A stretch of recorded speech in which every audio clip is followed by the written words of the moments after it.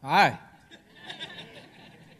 And good to see you guys. Thanks so much for being here. If you have your Sweet Before All Things booklet, go ahead and grab that and turn to page 29. As you've already heard said multiple times today, we are in the third week of a teaching series called Before All Things. And this teaching series starts 2 years worth of ministry for the Church of 1122. And we've been looking at and asking this fundamental question: God, are you really before all things in our lives? And we've, over this course of this series, in these 5 weeks, we're really looking at, God, are you before all things in the area of our finances? And Pastor Joby, for the last 2 weeks, has been beautifully articulating the heartbeat of stewardship and what God wants for us as His children in our finances. And so if you missed either one of those pastor sermons, I would highly encourage you to go check those out on our website or on our app. Joby's been preaching his brains out, and you do not want to miss that. And he'll be here next week and the next 2 weeks, where he's going to start really unfolding the vision and the tangible steps that we feel like God's calling us to take as a church over the next 2 years. And so you definitely don't want to miss that. In your booklets, turn to page 29, and we're going to dive right into Before All Things this morning. But before we do that, I just want to have a little confession time. And don't worry, I'm not going to bring you up here and go all open mic and make you confess to the world anything. But I'm going to confess some things and just be honest. And from where I've been in this Before All Things journey, months and months and months and months ago, Pastor Joby came to the team here and he began to articulate to us what he felt like God was leading us to do over the next couple of years, and specifically about this teaching series.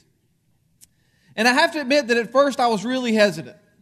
I was really hesitant because of a few reasons, but I really kind of pushed back and was like, I just don't know if we should do that. And I had all these internal wrestlings going on. And one of the things that I've realized through this wrestling is that my hesitations came from years and years of experiences and things that I could tell you all about, but ultimately strip all that away, and my hesitations were rooted in fear. They were rooted in fear. And I was afraid of two things. One is that if I were to go to my finances and I were to go to the way that I stewarded resources and I were to ask the question, God, are you before all things? For me to do that, I knew that without a doubt, for me to ask the question, God, are you before all things in my finances, I knew some things were going to have to change. And I don't like change. I like to be comfortable. I like things the way that they are. That's why I eat at Chick-fil-A 6 times a week. Because I like to know what I'm going to get, and I like fried chicken with cheese on it. And it makes sense to me. Right? So I like to be comfortable. And I knew that if I were to ask this question, some things were going to have to change in order for me to honor God in my finances. And I hadn't looked in a long time because I'd gotten really comfortable in my generosity. And the second thing that I was afraid of was honestly, I was afraid that our people here would be unwilling to have a biblical conversation about money. And I thought that people would get upset and leave the church or whatever. And usually I'm the guy here that if you're upset about something, you're going to somehow inevitably you're going to end up in my office. And I was like, man, it's going to be a lot of work. And through this Before All Things journey, I have actually learned that the opposite is true for most of the people of this church. This church is amazing. We have some of the most amazing people I have ever been around in my life, the most amazing people that I have ever worked with, done ministry with, been able to serve with. They are here at the church of 1122, and God has used the response of our people, and God has used their willingness to go first in generosity, not just in their finances, but with their time and with their talent as well. And through this, I have learned so much about what God wants for me by spending time with our people. And some of these stories, some of these families that I've been able to spend time with, we were able to capture their story on testimony. And I want to share it with you in hopes that it would encourage you the way that it's encouraged me. So let's check it out. Hi, my name's Scott Batch, and this is my wife, Janice. We've been coming to the Church of 1122 for about 3 years. We started attending right after the launch. We have 4 kids, 3 boys, 1 girl, age 9, 7, 5, and 4. We serve in the New Gen area on Thursday morning to help prepare the rooms for the Thursday night service. The kids stock the snacks, the water. We've also been involved with the New Gen check-in process. We've helped with the compassion events. We've been involved in 2 mission trips over the last 2 years, one overseas and one here locally. As we've been involved in 1122, I feel we've seen God work a lot in our children. They ask why we serve. They ask questions like, does everybody serve? Does God ask us to serve? Since Hope's Closet is open, they've asked a lot of questions about why we opened Hope's Closet, who's working there, who comes and gets stuff. So I see a lot of work going through our children, and when they see us serve, they're wanting to join in with us. At the age of 7, I decided with 4 children that our birthday parties, instead of getting gifts, that they needed to learn we need to give versus receive. Lots of toys in the home, so we thought, well, let's start teaching you this portion of serving. So Colby is our oldest, and we approached him, and he was fine with it. And I told him he needed to come up with something. And of course, myself, Scott, and my own mother helped him. And he came up on his own and said, I want to collect money for a playground. My parents decided when we turned 7, instead of receiving, we should give for birthdays. And I decided that I should give money for a playground because I knew I enjoyed it and I wanted to give more joy. And then my parents found out that Pastor Wayne from Jamaica needed some help building a playground. So I gave the $265 to there.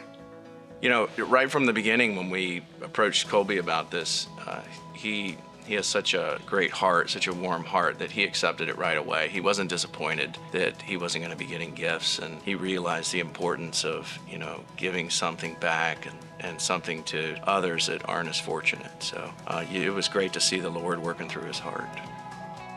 It's okay sometimes to give for those people that need. When I give, it makes me feel like my heart is growing, my soul, and God's coming closer to me in my relationship with him. Before All Things initiative it's not just a capital campaign. It's an opportunity for us to be involved in a campaign that is going to help save lives, help other people reach Jesus, help everybody refocus on, putting Christ first. One of the things we've had to do is sit down and look hard at our budget and, just where we have waste, just make sure we have everything in alignment so that we can support the Before All Things initiative in all aspects.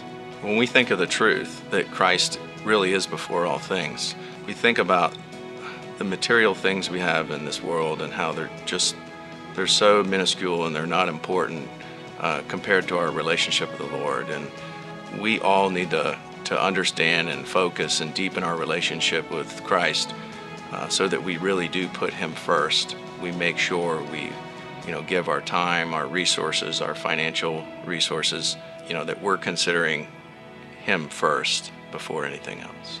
We are the Batch family. And he is before all things.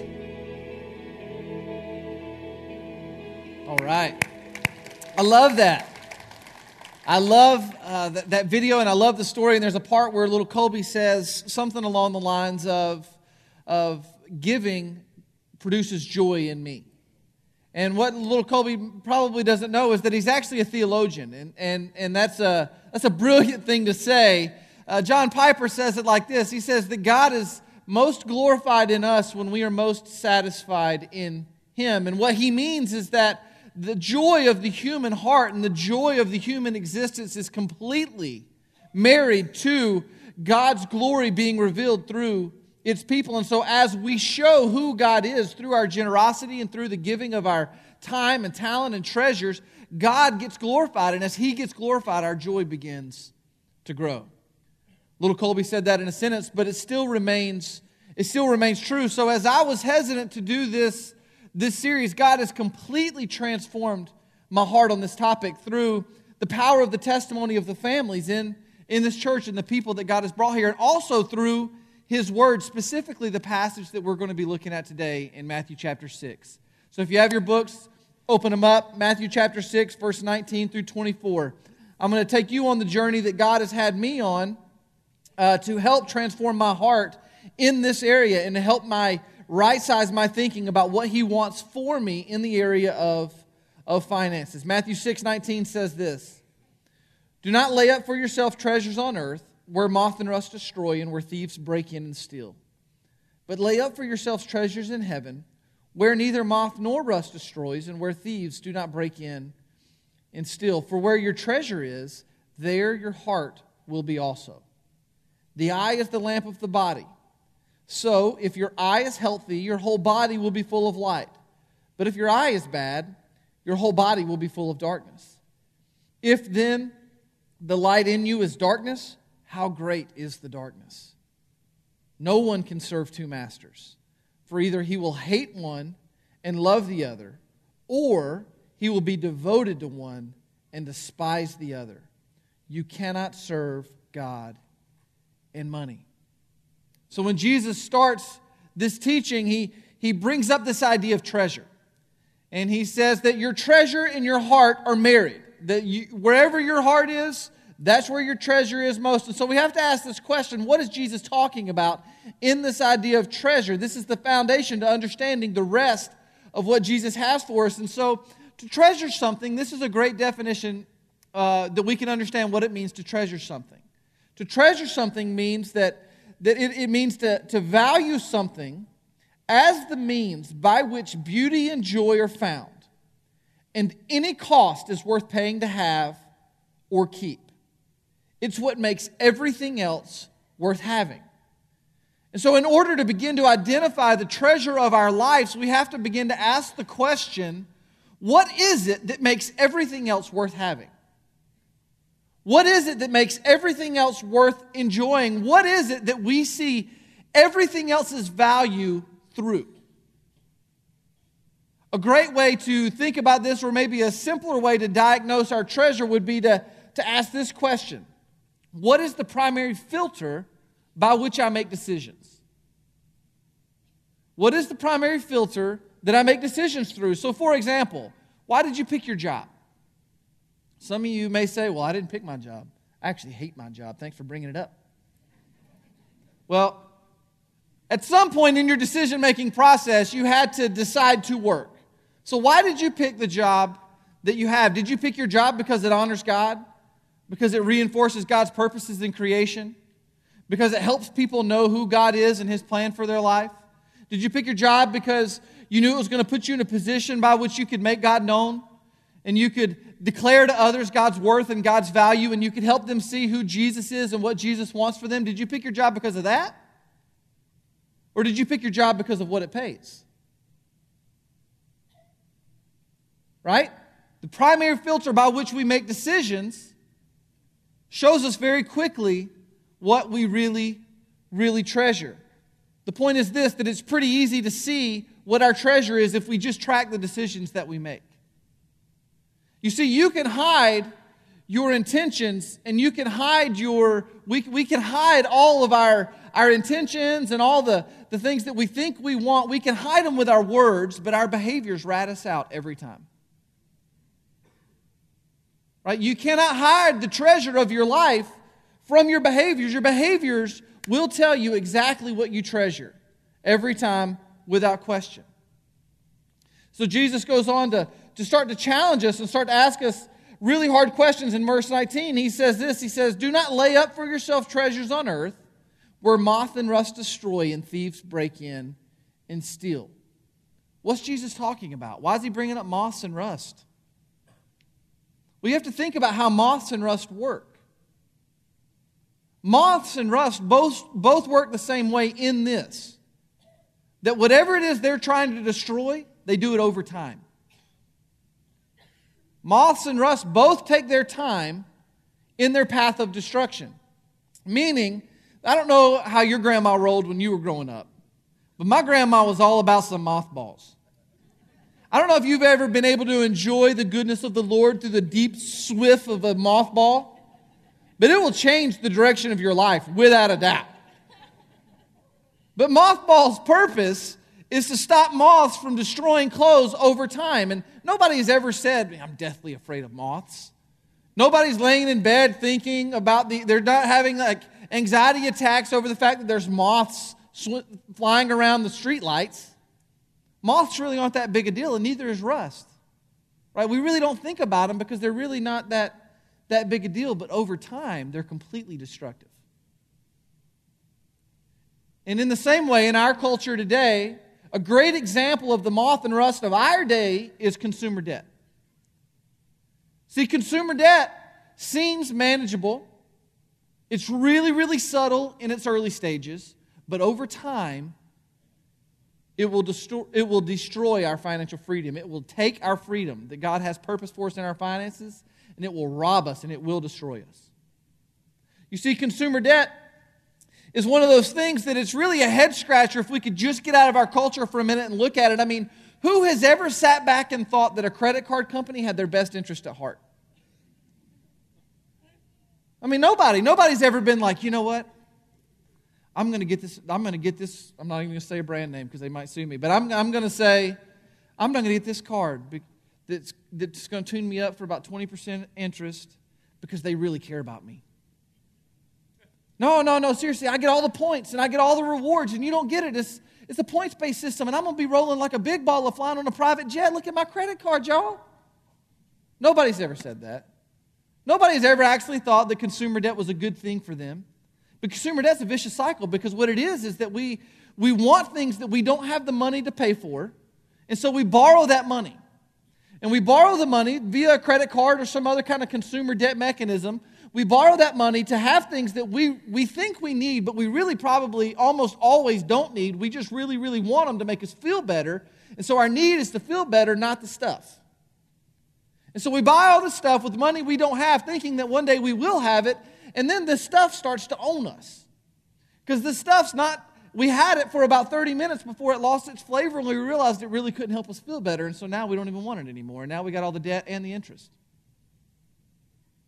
Consumer debt's a nasty cycle we all know too well, and the truth is that consumer debt is almost always a gospel issue.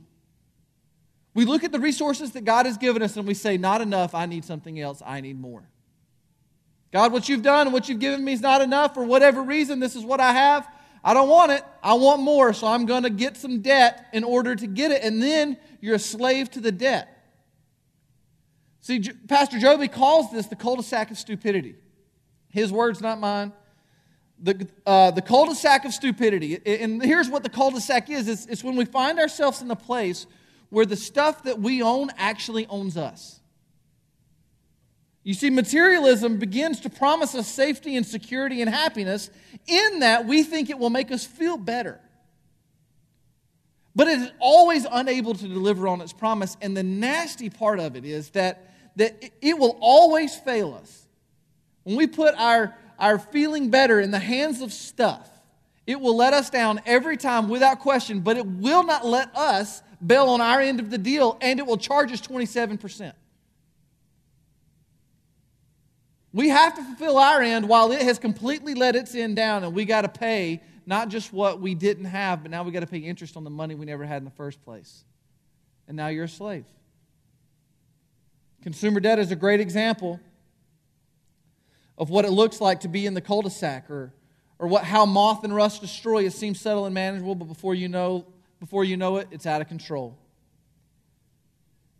See, God has something else for us, and this something else is called biblical generosity, and it's rooted in the idea of financial freedom that God has purposed and a plan for us. And so for us to get off the cul-de-sac and for us to get on track with God-honoring finances that are purposed on His intentions, we have to start asking some real questions. And one question that we can ask as we begin to consider where God wants us to be generous and where God wants us to purpose our resources, a great question to ask is this: is the organization or is the place that I'm in, is where God has me or what God has me considering, is it a good place for me to steward my resources? Or is it a good place for me to make an investment? Or whatever words you take. As a steward of God's resources, you should ask good questions. You should say, is this the right thing for me to use all that God has given me for His glory? You should ask that question. Or is this a good investment with my time, with my talent, and with my treasure when looking at any opportunity that God puts in front of you? For sure, you should ask that question. But I would say this, when we start asking questions, we can ask rightly placed questions with the wrong intentions, but we can also ask rightly placed questions with the right intentions. And so the most important part of any question that we ask is, what's the motivation?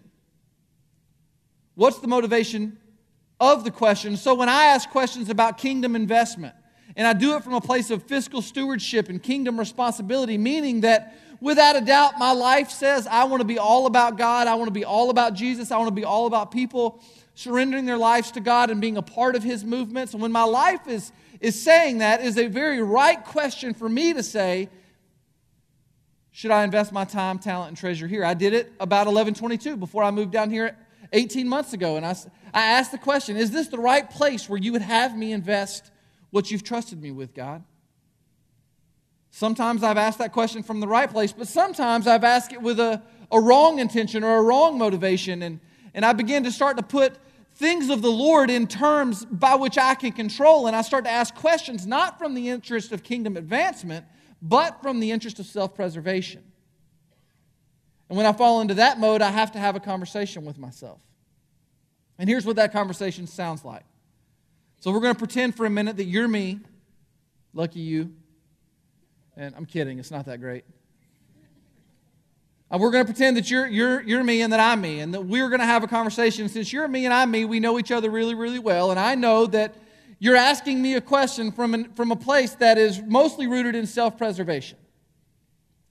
And because you're really, really smart, and you have an uncanny ability to convince yourself in and out of things that are possibly dishonoring to God, then I know how you work, because you're me.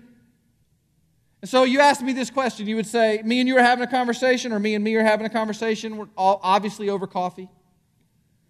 And you would say, okay, Ryan, is 11/22 a good investment? This is where I am. This is where God has me.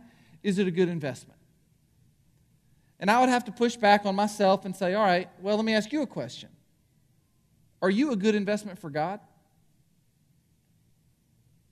I mean, are you a good investment for God? And I would sit there and I would say to myself, well, my hair's leaving my head and going to my nose, my ears, and my back. I'm not quite as skinny as I used to be. I'm not agile like a cat like I once was. I'm an all right husband sometimes. I'm a decent father, I guess. I mean, compared to some, I do okay. There are a lot of people out there worse than me, so yeah, I'm a good investment. And then I would have to explain to myself the gospel. See, because the gospel is not set up in terms of investment and return like we like to operate in our world. And so this is what I would say to myself. I would say, well, Ryan, since your answer seems to be yes, I need to explain to you the gospel. See, God did not send Jesus to ensure His profit return. He didn't send Jesus because He thought you were a good investment. The beauty of the gospel is, Ryan, that you were created in God's image, and that image has an immense amount of value, that it is the most valuable thing of everything that He created. He has the most worth placed on His image. But you chose something else. You did not want His image stamped on you. You wanted to be Him. And so you chose a life other than what He had for you. And when you did that, you separated yourself from Him eternally.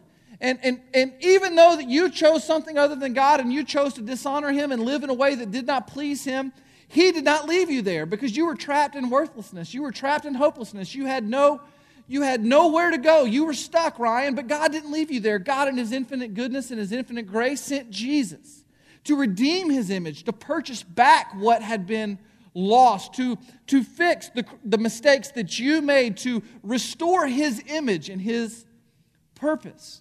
You see, Ryan, God did not invest in you. God purchased you. He purchased you. Even in your rebellion, He secured your eternity at great cost to Himself on the cross, Ryan. He poured everything out to buy you back. And so it's not about investment banking or profit measuring. You see, Ryan, when we think about investment banking, we really think of it as a two-way street. We think of that we put in and then we get out. We'll put our money in or our time in or our abilities in, and then we'll start to see a return. But in God's economy, it's not a two-way street. It's a one-way deal. That God's economy is set up on a one-way love. It is a one-way plan that runs in one direction, which is God to us, and all we do is sit here and receive it because He has purposed it and planned it, and He pours it out. It's a one-way deal. It's a one-way deal. So God is the author and God is the finisher, Ryan. Think about it like this, Ryan. Imagine that you had $50 million in debt to one banking institution. You owed them $50 million in debt, and then you broke into that bank to try to steal money from them to pay them with money that you owed them. You're stealing their money to pay them the money you owe them. And in that process, you get caught. And you're caught and you go to prison. And while you're in prison, somehow, along the way, you begin to convince yourself that, you know what, you didn't owe them anything anyway. You didn't owe them and you shouldn't be in prison. Honestly, they owed you that money. And so while you're in prison thinking that you're owed all this money, the banker whom you stole from and whom you owed shows up and says, hey, guess what? I'm going to cancel all your debt. I'm going to cancel all your debt. And I'm going to absorb it all, no problem. And the jail cell door opens and you walk out and you're like, oh, well, this is great. And then as you're walking out, the banker steps in and you bump shoulders with the banker and you're like, whoa, what's going on? And he's like, no, I'm going to cancel your debt. I'm going to absorb your debt and I'm going to pay the penalty for your crimes. I'm going to lock myself up so that you can go free. And you're like, well, and then they escort you out with the banker in prison. They escort you out of the jail and put you in his limousine, and his limousine drives you to the bank. And when you walk in the bank, the doors open and everybody's clapping. Welcome in, welcome in, welcome in. And the father of the banker who just paid your debt, pay the penalty of your crimes, walks up to you and hugs you and says, I am so glad that you're here. I am so glad that you're here. Not only did my son cancel your debt, absorb your penalty, and pay for your crimes, he also wrote you into the family trust. And so now everything that we will ever have, you get to share in forever and ever, not because you did anything to deserve it, but because we love you and we can. Do you see that this is not investment banking? This is grave robbing. This is jailbreaking. That is what God does. It's not about a return. Yeah, thank you, the two of you who got that. Thanks. The rest of you are like, oh, God, right? I mean, what do you say to that? It's like, oh, like, again, I'm just having a conversation with myself. You just happen to be here. But this is a one-way deal. You see, the gospel is not set up on a exchange return type thing. It's not like you put some stuff in and you get 10% out. I think you should definitely look at things in this world like that. I mean, don't be stupid and invest in stocks that are going to lose all your money. But that's not how the kingdom's set up. And so Jesus has something different. In verse 22, he says this. He says, the eye is the lamp of the body. So if your eye is healthy, your whole body will be full of light. But if your eye is bad, then your whole body will be full of darkness. If then the light in you is darkness, how great is the darkness? You see, the problem with money is much deeper than how we spend it. Spending is a symptom.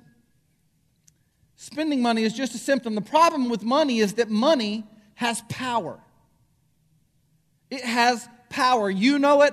I know it. The amount of things that we have seen money destroy in our lifetime, the amount of families, the amount of businesses, the amount of just even moral-based decision-making. We've seen money rob our culture around every corner because money has power. It has power. And I'm not going to say the dollar bill in and of itself is a bad thing. And of course, God gives us resources. And so what we could intend for evil, God can purpose for good. But money does have power. There is no doubt about it. And the power of money is that it's blinding. It's blinding. It keeps us from seeing the truth. And that's what Jesus is saying when he's saying that you don't have a spending problem per se, you have an eye problem. The issue is not how you spend your money, the issue is how you see the world, because how you see the world informs how you see money. And so I want to show you what I'm talking about. My old pastor showed me this, and it's something that really began to stir around in me. And so we're going to talk about worldviews. How do we see the world? Because how we see the world determines everything else.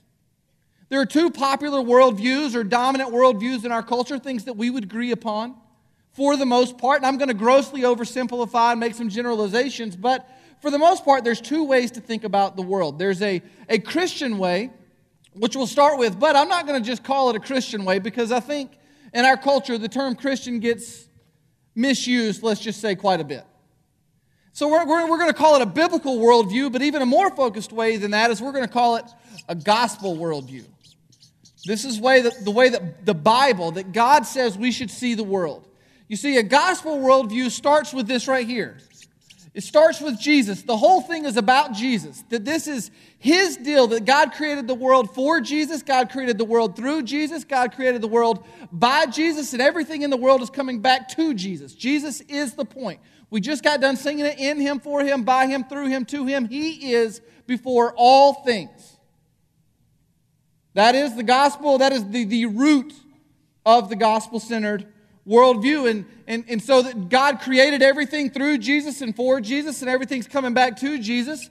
But God created the world. God created everything in it, including man. And man was the jewel of His creation. The thing that carried the most amount of value to God was man, because God imprinted His image on man. So man has all this value, but whatever God has given man is not enough to man, and so man seeks something else.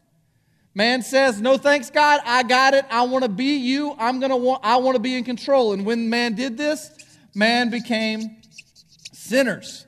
We became sinners, and we were separated from God, and we were eternally trapped in our own in our cycle of sinfulness. But God did not leave us there. God sent us a Savior. And again, this Savior is Jesus. Jesus came to save us from our sins. Jesus came to redeem God's image and to purchase us back for God's purposes. And in this, He did a thing called, He purchased us for a reason. He purchased us so that not only could He have His image back, but the way that He gets His image back is by making us holy. He gave us a means by which we can know Him. And the way that we know God and the way that we make God known is through holy living. Meaning to honor God and to honor what God wants for us in all facets of our life. Jesus secured us, meaning Jesus set us apart for God. That's what it means to be holy. And part of this holy living, we know that as we live holy and we seek Jesus first and His kingdom, that one day we will get to go to heaven, and heaven will be our home. And we know that this earth is temporary. This earth is just a place that we are passing through, that we are not going to be here forever, that the best thing on this earth is paled in comparison to the treasures of heaven that await God's children. This place is not home. We're just passing through. If you've ever been to Sunday school, a simple way to understand this worldview is this. The answer to every question is Jesus. What time is it? Jesus. What are we going to eat for dinner? Jesus. Where are we going next? Jesus. When in doubt, go with Jesus in this worldview. This is the way we see the world according to the gospel. A really simple way to think about it is Jesus plus nothing equals everything. That's a gospel-centered worldview. Okay? So that's worldview number one.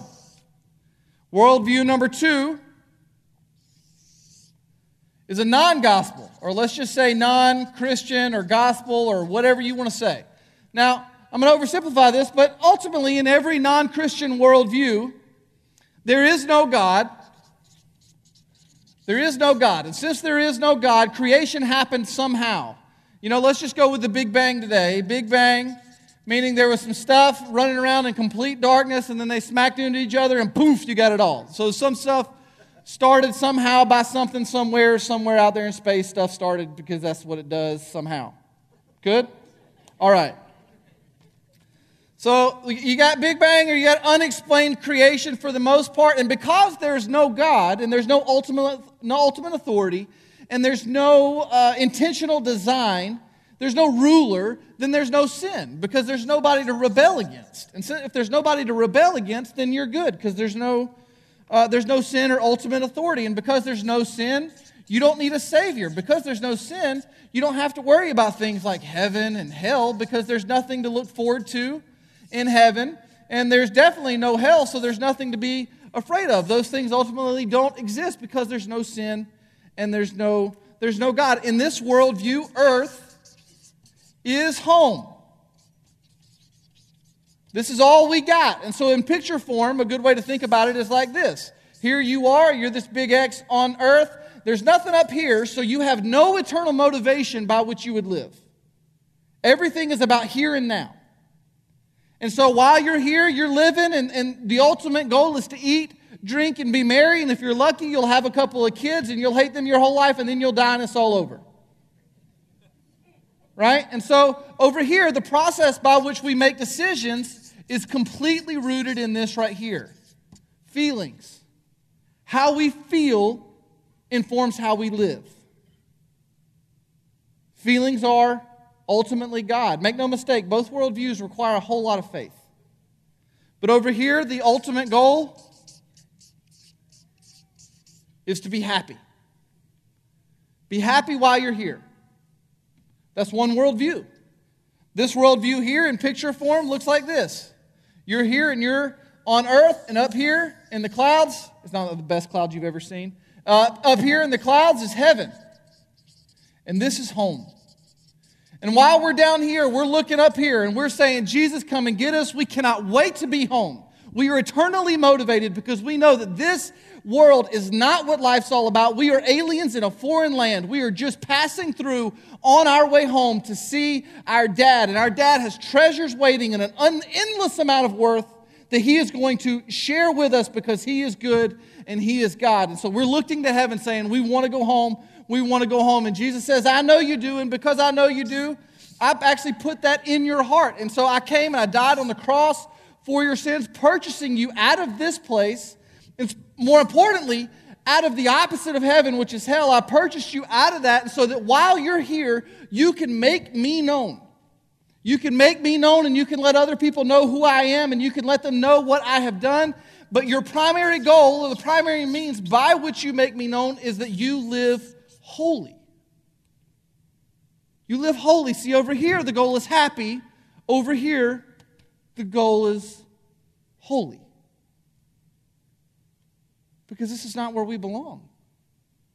We belong here. And holiness is the means by which we begin to enjoy here.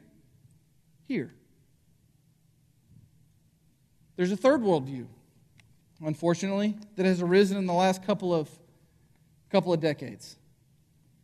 And we're just going to call this worldview Americanism. Now, Americanism is a syncretistic or a blended worldview. It's really, really confused to say the least. And in Americanism, here's the deal. We believe that there is a God, but we do not believe that God demands holiness. We are all about God. We are just not all about what God wants and God's primary purposes, right? And so we don't believe He demands holiness. We are all for the fact that there is a Savior, that there is somebody that can help us get to heaven, but we don't really want a Lord. We want somebody to save us. We just don't want somebody to rule us. That's Americanism. You see, over here in Americanism, we do believe that there is sin, but we believe it's this ethereal thing that happens outside of us. That it's not really our deal. It's just something that happens in foreign countries where they kill each other. And so, because sin's really not that big a deal, and we're not wicked, black-hearted sinners, we don't really need to repent. So now we're good. We don't need to repent, even though the number one thing that Jesus preached was repent, for the kingdom of God is at hand. Repent, repent, repent, repent. This is the deal. You're here, and in order to be here, you got to do this. But in Americanism, we don't need that because we're not that bad. We're all for the fact that Jesus paid for our sins, but we are not interested in picking up our cross and following Him daily. See, in this worldview, We want all the reward of heaven while we store up treasures on earth. We want everything here, but we do not want to pick up our cross. We do not want to repent. We do not want to surrender to Jesus as Lord. And we do not want to practice holiness because this is the road marked with suffering. This is a road of sacrifice. This is a road of stretching. This is a road where we have to die to ourselves and we have to say, whatever you want, Lord, at whatever cost, you are my treasure.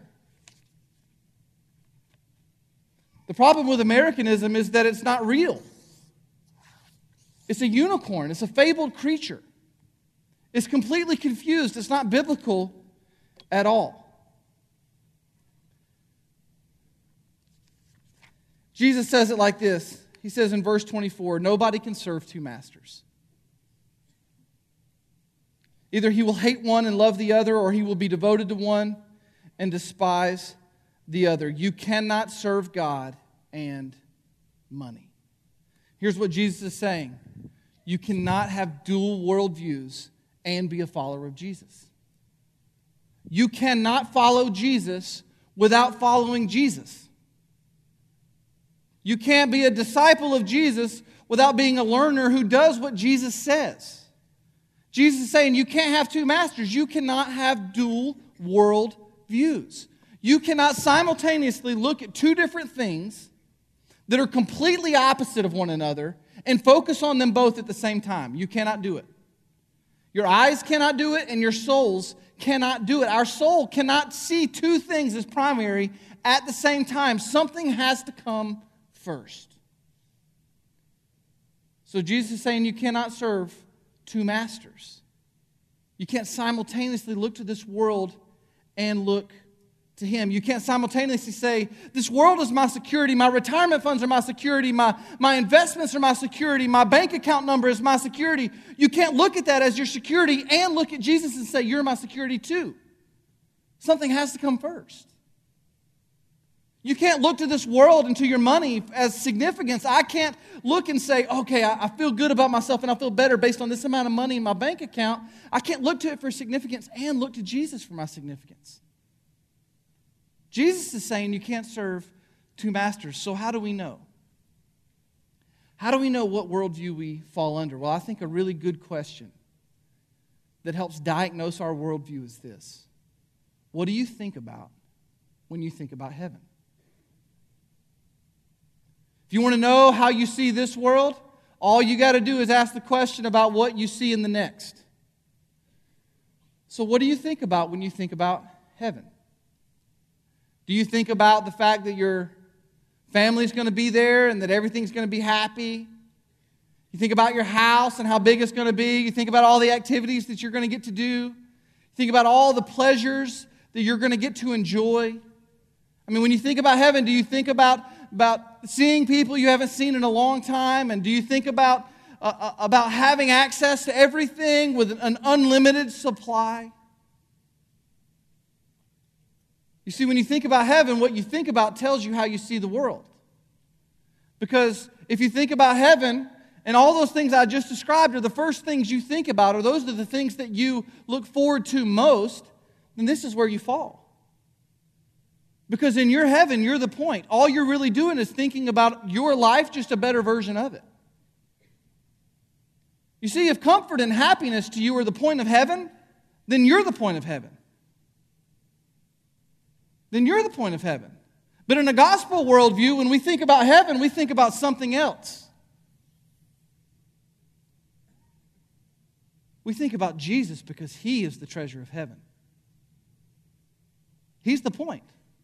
In the Bible, Jesus is the point of heaven. Not me, not you, not us. You see, when you have a gospel-centered worldview and you begin to think about heaven, you begin to think about Jesus' face. And you begin to think about Him grabbing you and pulling you into His chest and embracing you with a supernatural, unending love. When you think about heaven, you begin to hear the roar of His voice, and you begin to think about the rivers of heaven that are overflowing with God's mercy and God's goodness and God's grace. And you begin to hear the sound of angels singing, "Holy, holy, holy is the Lord God Almighty, who was and is to come." When you think about heaven and you begin to fix your eyes on Jesus, you begin to realize that everything that you believed in faith now, you fully see, and you see that it was worth every second. It was worth every question. It was worth every intention. It was worth every dollar that you gave. It was worth every hour that you served. It was worth every single bit of anything that felt like sacrifice. When you see Jesus face to face, you're going to go, this really was the deal. This really was the deal. You see, in a gospel-centered worldview, Jesus is the point. Jesus is the point. So I would ask you this question. What are the eyes of your soul fixed on? Which worldview do you have? When you think about heaven, what do you think about? No heaven? Your heaven? Or Jesus? So I'm not saying when we get to heaven, it's not going to be an unending amount of joy and goodness, and then we're not going to get to enjoy all these things. I'm just saying those things aren't the point. Comfort and happiness are a byproduct. They're secondary at best if they're even on the scale. Jesus is the point. So when your soul sets its eyes, what does your soul look at? And you would say, Ryan, what does this have to do with biblical generosity? What does this really have to do with finances? Everything. Everything. If Jesus is going to be the point of your heart then He is the point of your heart now. If Jesus is going to be your treasure then He's your treasure now. And when Jesus is your treasure, your life just shows it. Your finances too. Your finances too. So it's got everything to do with generosity. I think the most important question we can answer today is, what's your treasure? When we look in the face of our treasure, we respond to God appropriately. We either respond with rejoicing or we respond with repentance. Let's pray together. If you're here and the money has power in your life and you know it, it's just got too much power.